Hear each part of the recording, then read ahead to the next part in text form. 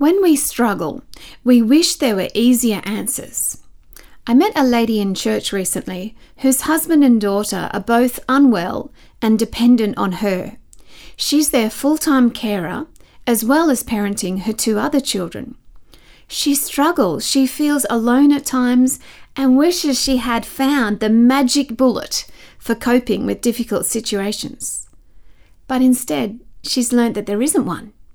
She's realised over time that she needs to let go of her need to know what God is doing and why, and just trust Him with each day.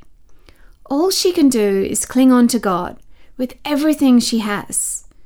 She doesn't feel like she can do all things through Him who gives her strength. But the very fact that she's getting out of bed and caring for everyone each day is perhaps proof that God is helping her to do it. Let's also cling on to God today in our struggles.